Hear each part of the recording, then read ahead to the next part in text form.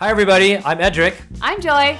Welcome to Family Unboxed, where we talk about everything family, from the light stuff, the fun stuff, to even the heavy and controversial stuff. Because our desire is to encourage families and see the world changed one family at a time. Hello, everybody. Welcome again to another episode of Family Unboxed. I'm here with my wife, Joy. My name is Edric. And today we figured we'd talk about a parenting principle which many of us instinctively feel and know, but it's great to structure it so that we're clear and we're very intentional. And if you've been hearing the past episodes, intentionality is so important in parenting because many of us, if we're honest with ourselves, we are incidental parents. We kind of just go with the flow. We read a little bit. We don't really think through why we're doing what we're doing. So this is one of those. And the focus of this particular episode is loving and liking. What is the difference? How do we apply this in raising our kids? Let's start with love. When we talk about love in parenting, we often refer to a framework that is done by Dr. Gary Chapman. Many people have used this in the context, especially of relationships of a man and a woman or husband and wife. And he frames it in a way where, love languages are exactly as the words state. It is the way for us to communicate the fact that we love somebody. And when we think about languages, the reason it's termed a language is because just like languages, oftentimes you want to say something to somebody, but they don't understand because you're speaking different languages. For example, if you travel and I happen to be in a, let's say, Eastern European region where they do not speak English and I do not speak their language also, when I ask for directions or when I ask for a coffee shop or a toilet and a bus, no matter how sincere I am saying it with all my facial expressions and body languages, they will not understand me because I'm speaking a different language. And I'm very sincere. And it's the same with love, Dr. Chapman states. We want people to feel we love them. And maybe the reason they don't feel it or feel it fully is because we're speaking a different language. So he says we need to ask ourselves, which of these 5 languages we have, and then we will ask which of these 5 does the person we're expressing them to also have? And then we now need to match it, okay? So, for example, the 5 love languages, the first is words of affirmation. And when we think about words of affirmation, these would be things like saying, I love you. You're so beautiful, or you're so handsome. I really appreciate you. If you are the type of person who feels especially loved and cared for when you hear words of affirmation, then most likely this is your dominant love language of the 5. Okay, but stay tuned. There's still 4 others. As an example of this first love language, how does this apply? I'm going to ask my wife, Joy, to share. What does this look like, babe? I think he almost forgot that I was sitting here beside him. So, not showing my love language. and my love language happens to be words of affirmation. So I think it's more than just saying to somebody, you're good looking or you're handsome and you're beautiful and I love you. It's really understanding what makes them feel appreciated. So this works even, between you and your spouse, but with our children, we notice that one of them is particularly sensitive about words. So when you start to correct him without, sandwiching it with affirmation, without positive words, he gets especially discouraged. So this is how you'll also know somebody prefers affirmation or looks for affirmation. So I remember one time I said to my child, I really, really appreciate being with you. And I'm so glad that we're all together in this room just hanging out. And he said to me, Mom, I really still need to hear that. And he was an older child already. He was, I think, in the teenage years already. So no matter how old our child is, they need to hear from us words of affirmation that make them feel like, Mom and Dad, they appreciate me. I'm important to them. I'm significant in their eyes. Awesome. So that's words of affirmation. And you want to ask yourself, is that your language? Is that how you feel loved? Or is that how the person you're expressing it to feels loved? As Joy was sharing for your kids, that might be one way to detect it. The second language is now touch. Some people will say, not really words. I don't really feel that love with words because I get it a lot, or it's not my personality. But I like affection. So touch is your love language? What does that look like? When someone embraces you, so let's say your husband or your wife, they embrace you, you feel very loved, or when they kiss you on the cheek, or obviously if you're married, kisses, sex, intimacy like that, those could be your form of love language. And if it is, that's your primary way of feeling love, then most likely it is touch as your that is your dominant love language. So what does that look like for kids, honey? Well, one of our sons, another son, is a very, very affectionate person. We have a daughter that's very affectionate as well. Like when they're feeling down, when they're not motivated to do something, like if I come alongside them and I just give them a hug or ask them to hug me, you can tell that their body language relaxes. They feel more calm. If they're upset about something, it's easy to make them simmer down by just embracing them. And so with this one son of mine, it's not just about doing this when he's not feeling okay, but he's the type that he'll actually always try to insert himself beside me no matter where we are. When we're at an event or at church or even riding in the car, as much as possible, he wants to find the seat next to me and he'll want to cuddle up beside me. So it's super sweet. And we make a joke about it because we always say, hey, Titus found a way again to sit beside mom. You said his name. It's okay. I mean, I think during this podcast, everyone's going to get to know our kids. So that's things like that. Just hugging them randomly, kissing them, or sitting beside them, putting your arm around them. Those things matter to a child who appreciates affection. Yeah, and most often, if that is their language, that's what they do. They will jump on you, they will hug you like one of our children who loves hugging. That's one way for you to detect if their language is touch or these affectionate gestures. What's the third? So we've looked at words, we've looked at touch. The third is now time. And for many young children, we've learned this and we've shared this. The primary love language of many young kids is when you spell love to them, it's time. They need time, and that is not something we can work around. It's just the reality of their season. So, time people, if you're a time person, right? How will you know this is your main love language? You are the type of person that wants to be able to have prolonged periods with the person you love, and this is time where it is undivided attention. That is so important, especially in today's age with all the digital stuff, right? You cannot just be beside each other and you're both on Facebook, messaging each other on Facebook. You have to literally be able to give your undivided attention to that person. Or if this is your language, you want them to give their undivided attention to you.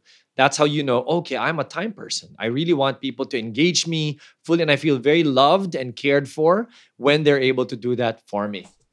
Yeah, and I think it's about quality and quantity time, right? So, like Edric was saying, there has to be real engagement there. So at the dinner table, as much as possible, we have no gadgets at the table policy, so that we can really be present in the moment with our children, and it matters to them. One of our sons, our oldest son, he's definitely a time person. So he, I remember when he was younger, and let's say we'd spend the whole day with him. But then the next day, it's like the meter goes back to zero. He needs that time again. Yes, that's right. Remember that? That's the challenge of time people. Right. It's like time is never enough. It's never enough. It's not like you can tank up on like 1 month's worth of time and then all of a sudden they're okay. They consistently need to have time with you. But what Edric was saying, that engaged time, that's important. So one of the things that he would do when he'd come home is he would just, as soon as he would get in the door, he would just give the kids like 15 minutes of undivided time just to find out how they are, just to tell them, who are my favorite people. I miss you guys today. You're my highlight. And that matters to them. But we also try to do things now that they also enjoy because, as we said, we want to make sure it's quality time. We'll talk more about that in a little bit when we talk about another point. Which is the liking part, right? So thanks, honey. Now, it's important for the dads that might be listening here. 15 minutes might sound like a stretch, so let me give you a discount. I learned this from Joy's dad, my father-in-law, who's a dear mentor of mine also. He said, just 5 minutes.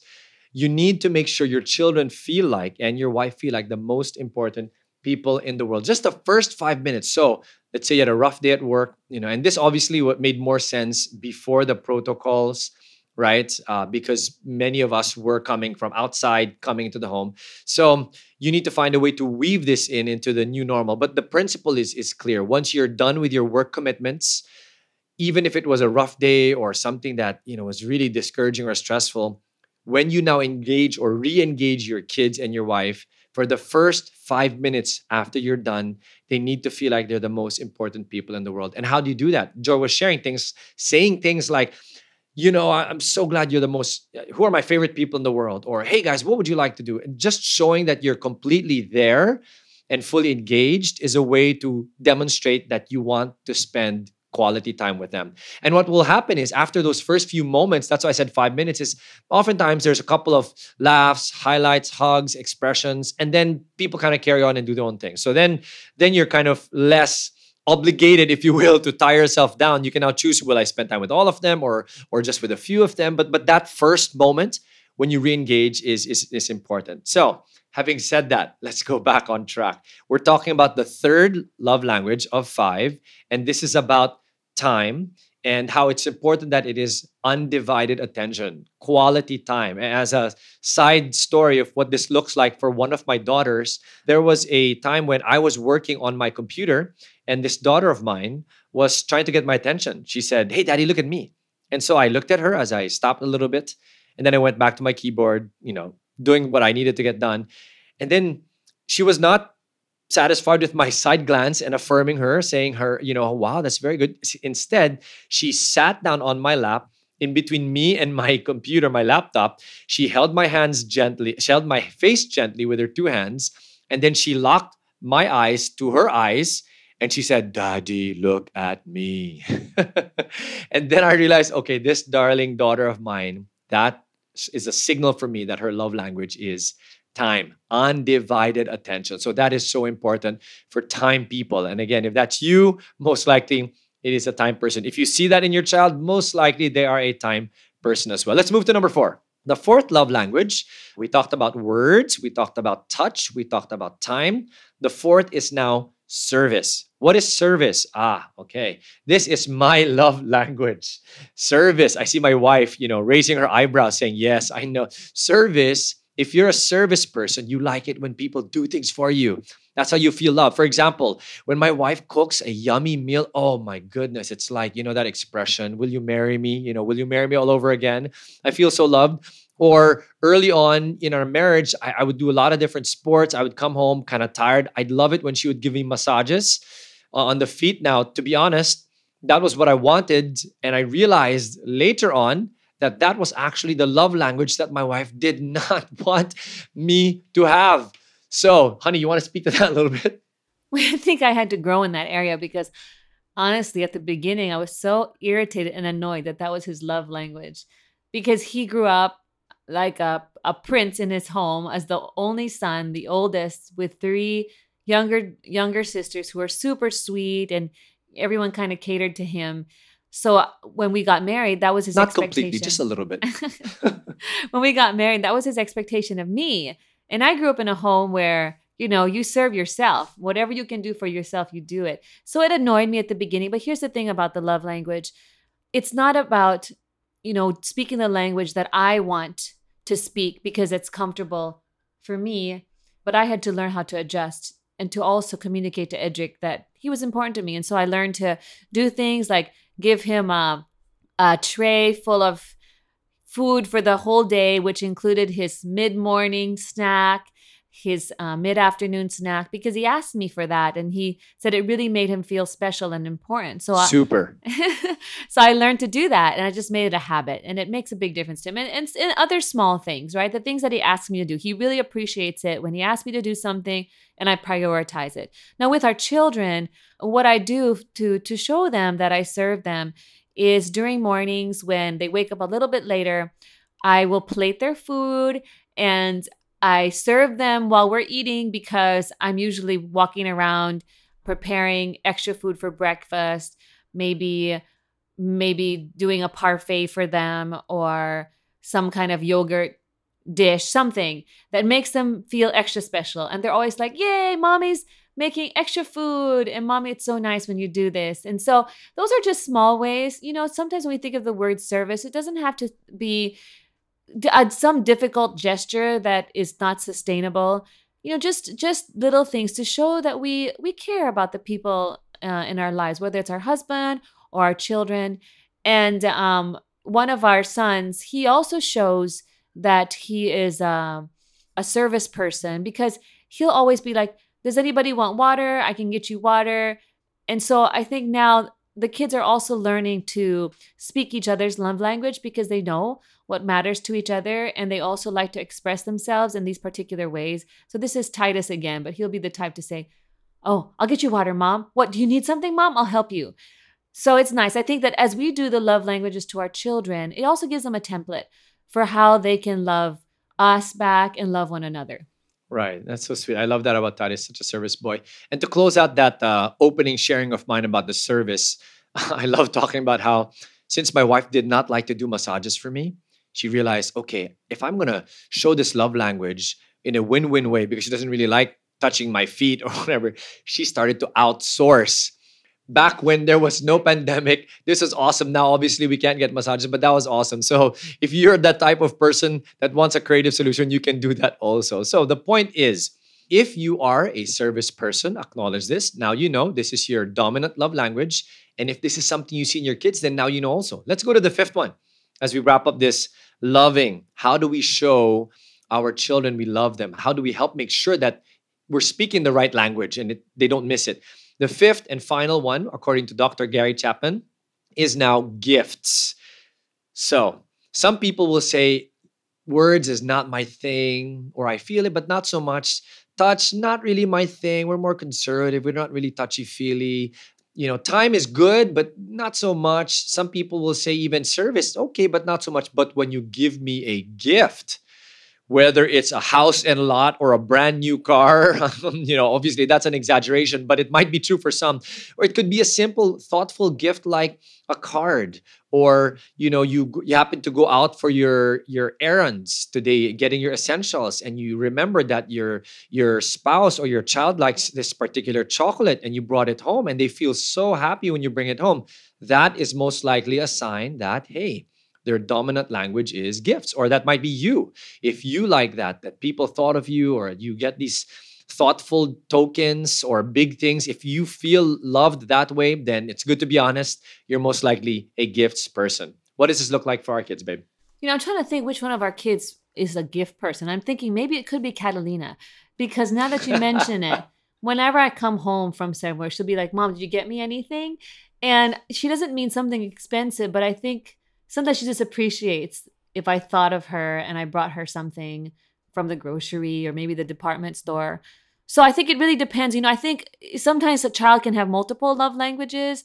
And what we try to do is we just try to hit all, right? To make sure that we're not lacking in a particular area.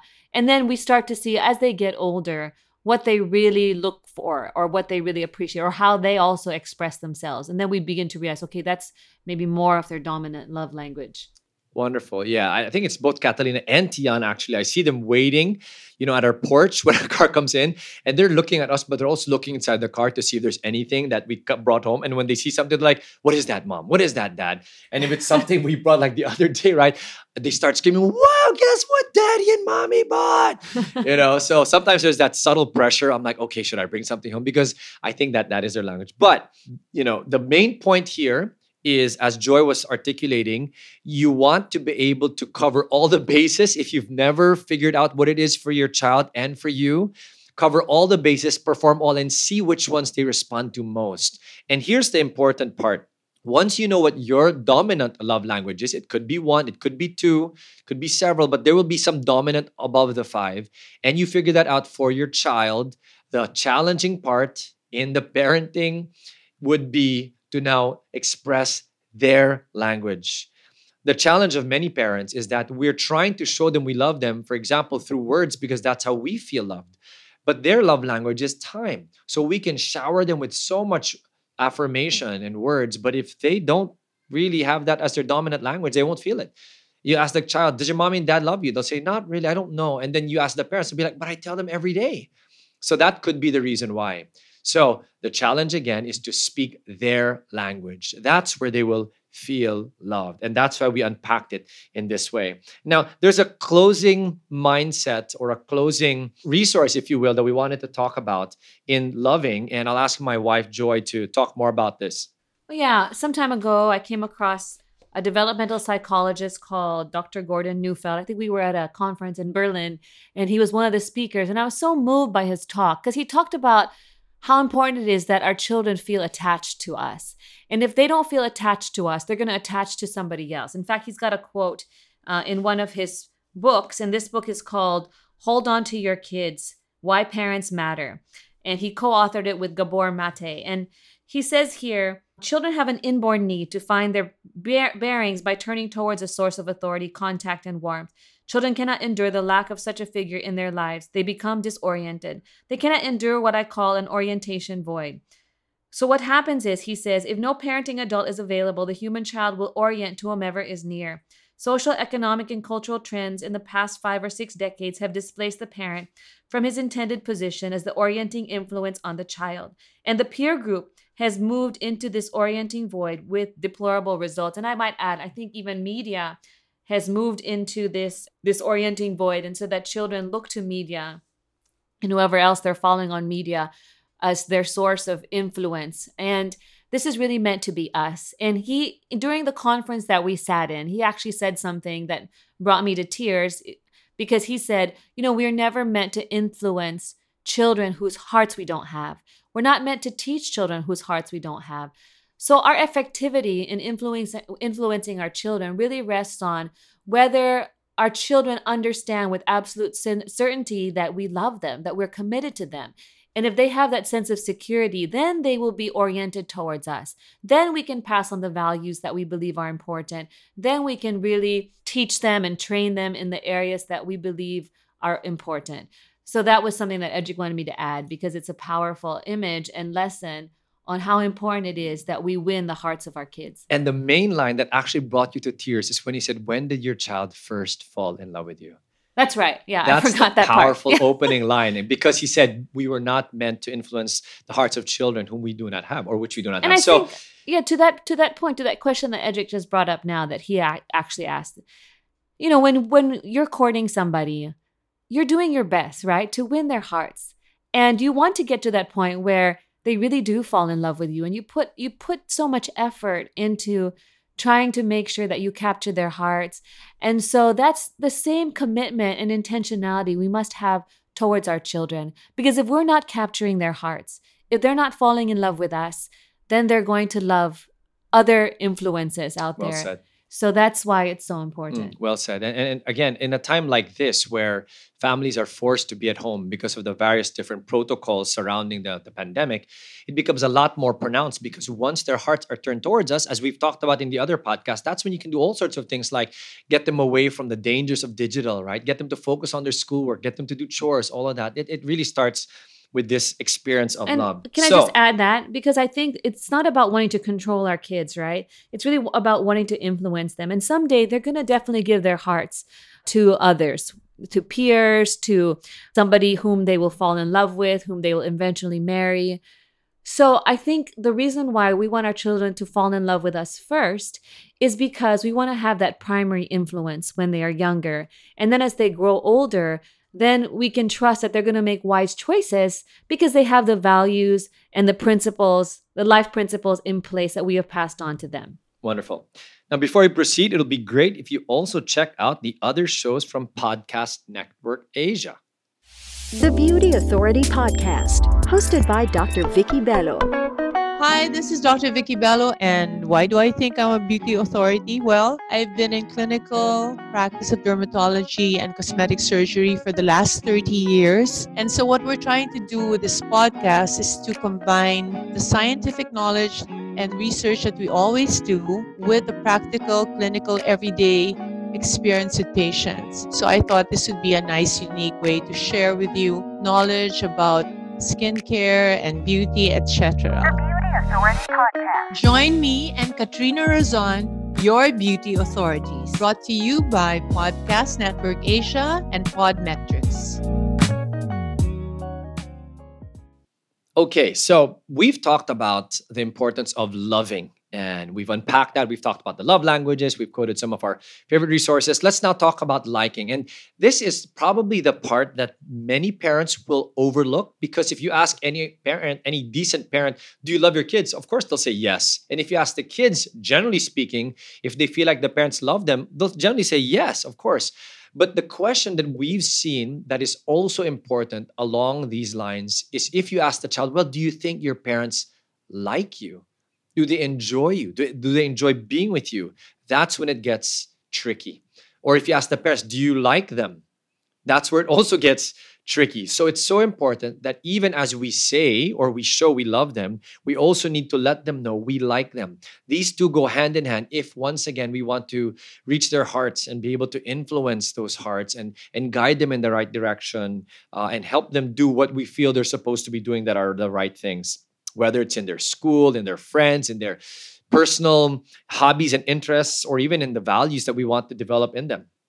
So, as a very practical framework, if you will, one of the lessons that I've learned in the adult world is the principle of buttons. I learned this from a sales consultant whom I randomly bumped into during one of my early career stints.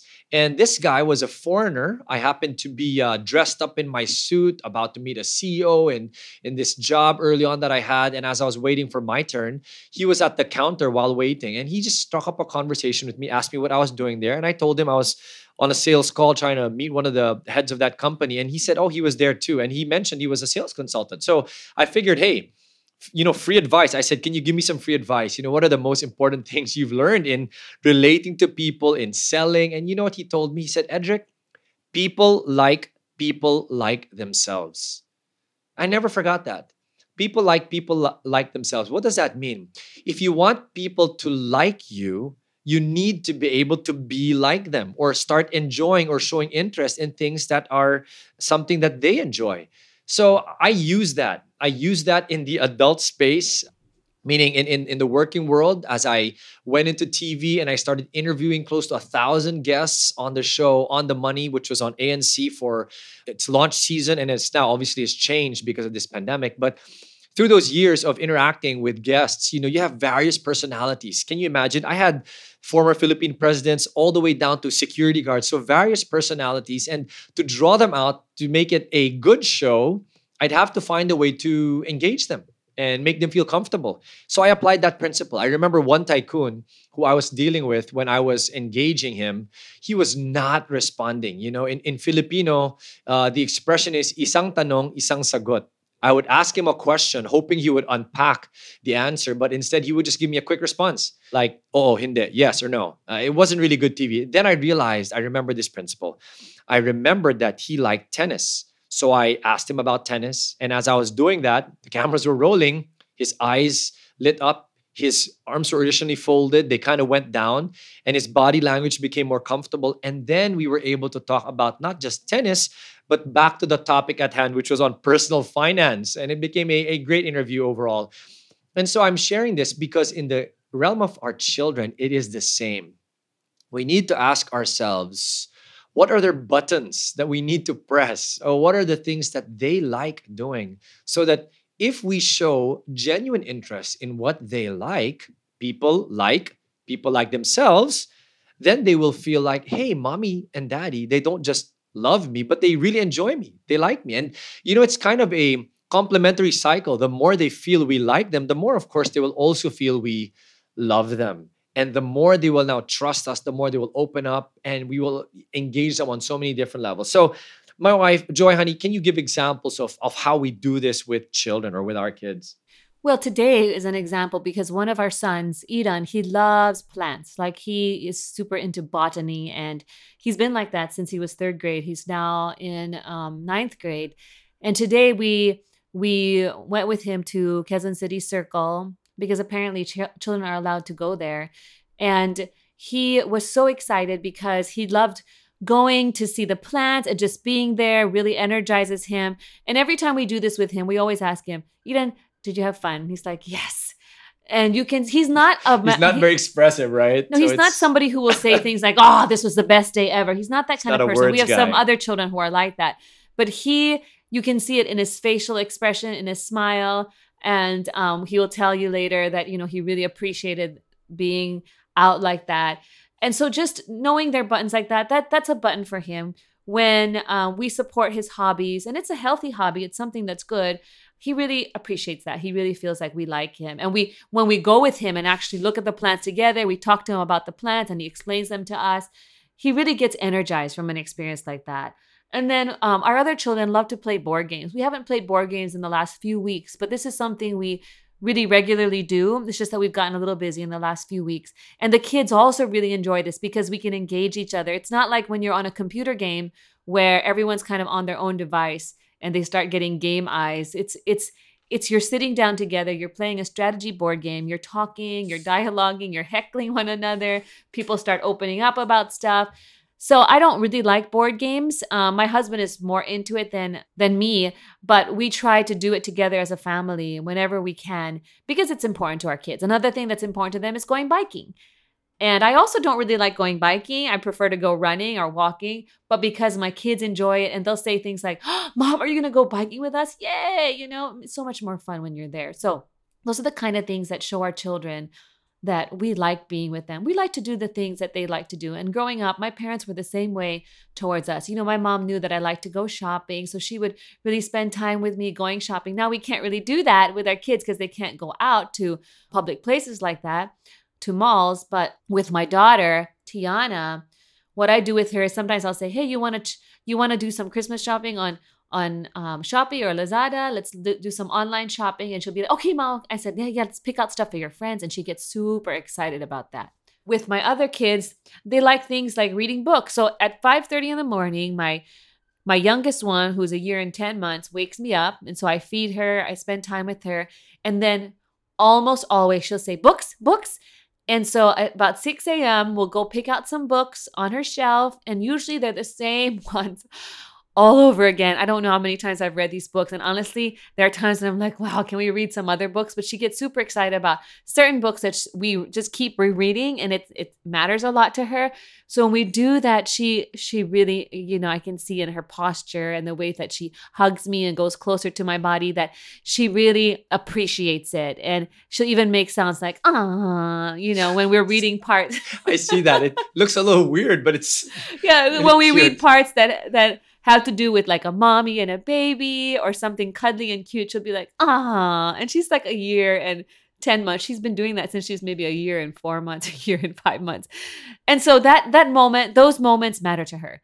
So, and she, in fact, she'll even say, last one, because she doesn't want the moment to end when we're reading books. So those are some examples. I'm sure that your kids will also have things that they like to do that are particular to them. Mm-hmm. So it's not about imposing the things that we do as a family on your own kids, but you actually have to ask them, observe them, what makes them tick, what do they enjoy doing? And then, when you can find time during the day or set time during the week to actually engage them doing the things that they like to do. Yes. And what is also important about this principle is when you now know what they like to do, just like the love languages, the challenge is to now do what they like to do, right? Oftentimes we might say, okay, let's do what I like dads who like basketball, we'll get the kids into basketball, but the kids might not like that. So when you now spot these things, as Joy was sharing, for example, in our household, our challenge or your challenge is now to say, okay, I need to show that I'm genuinely interested. Even if, to be honest, maybe you're not that interested in it at the start. I remember playing Beyblades with my sons at some point. It's not my thing. But, I use that as an opportunity to also instill some values like having a nice competitive spirit, always wanting to be excellent. So when I joined them, because they kept playing it, I wanted to go into their world. I'm like, can Daddy join? They were so surprised. They're like, oh, sure, Dad. And I said, give me the toughest Beyblade. And whoever beats me gets a prize. Oh, that really got them riled up. So I got the toughest Beyblade and they kept trying to beat me and they finally got me and they were so excited, and those moments are moments where I'm able to not just go into their world, but win their hearts. So after that, when I would want them to do things that I like, guess what? They're now more open because I've gone into their world. People like themselves.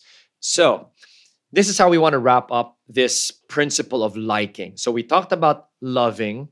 We talked about now liking, which is so important. I just want to add a very important principle here. What we're not saying is that you revolve your whole life around your children to make sure that they know you love and like them and your whole world stops for them.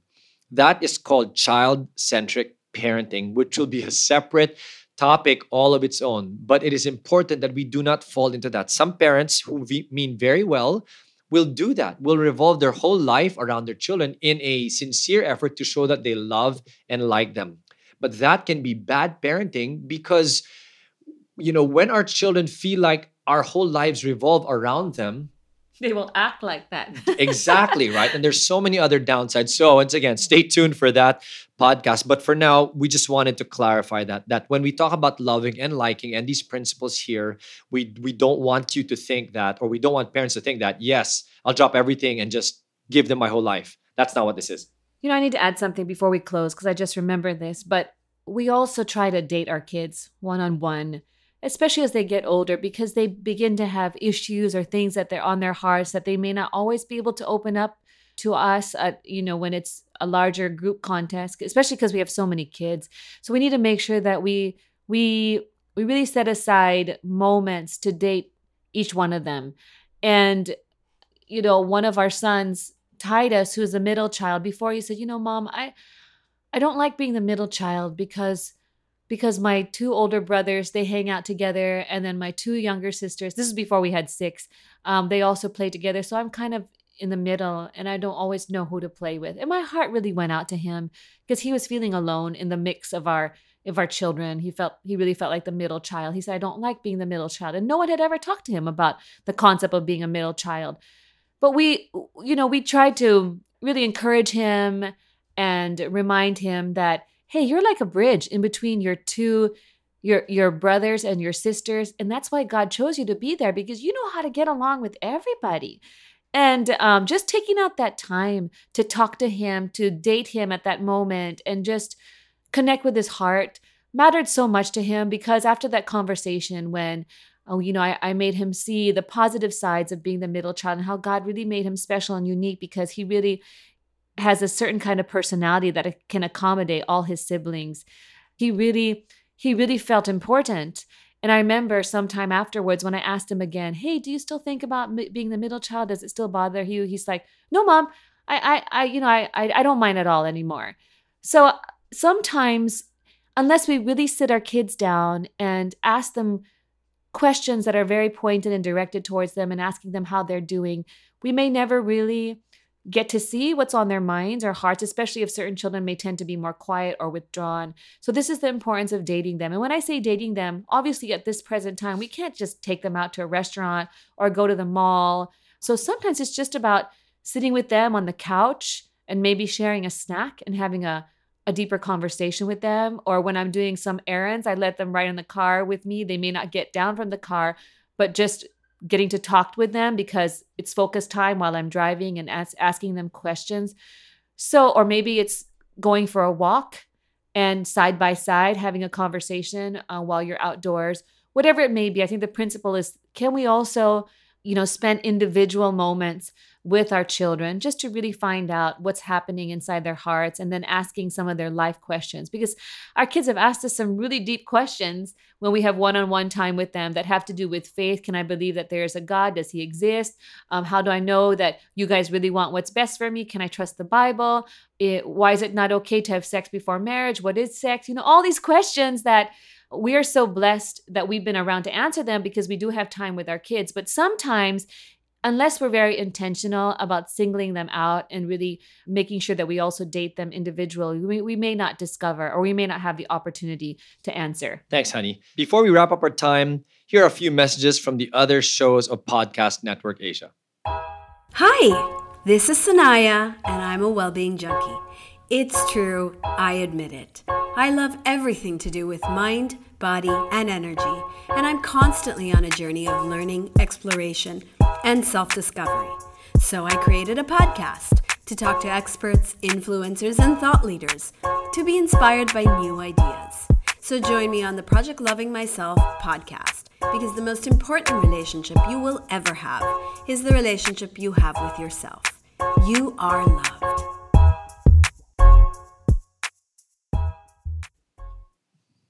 Okay, so thanks, honey. So, what have we talked about so far? We've shared principles on loving, we've shared principles on liking, and here's how we wanted to wrap up this whole episode. We wanted to talk about a wonderful, tender verse in the Bible that is a moment between God as the Father and his son Jesus. And he said this as Jesus was coming out of the water. If you guys are people who know your Bible, or maybe you've watched these in shows or learned these before, this is the moment where Jesus is baptized. He comes out of the water, and then there's this tender moment between father and son where the father says to his son, "This is my son whom I love, with whom I am well pleased." It's in Matthew 3, verse 17, if you wanted to reference that.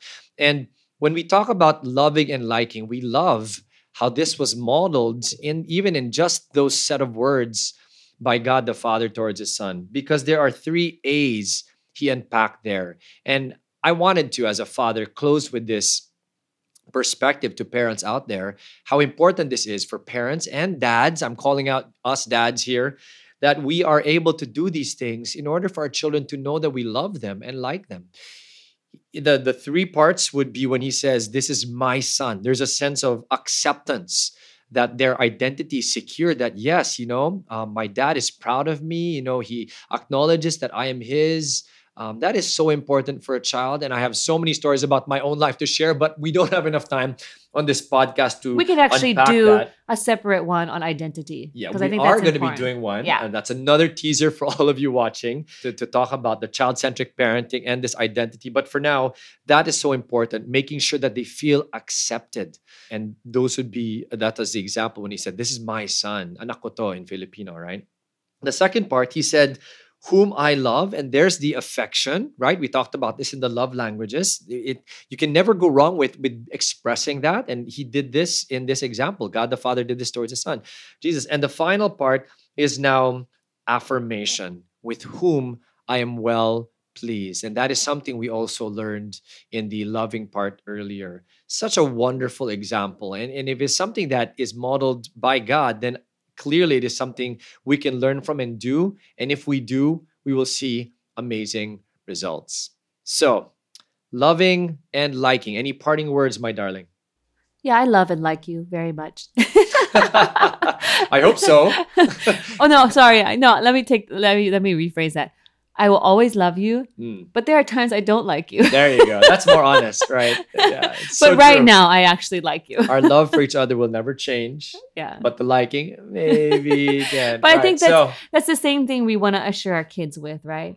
There's nothing that you can do that will ever change my love for you. And I just want to close with a story, because recently our oldest son, had to take the SATs, which is basically an entrance exam that will get you into even colleges abroad if you do well on it. And he was very nervous about it.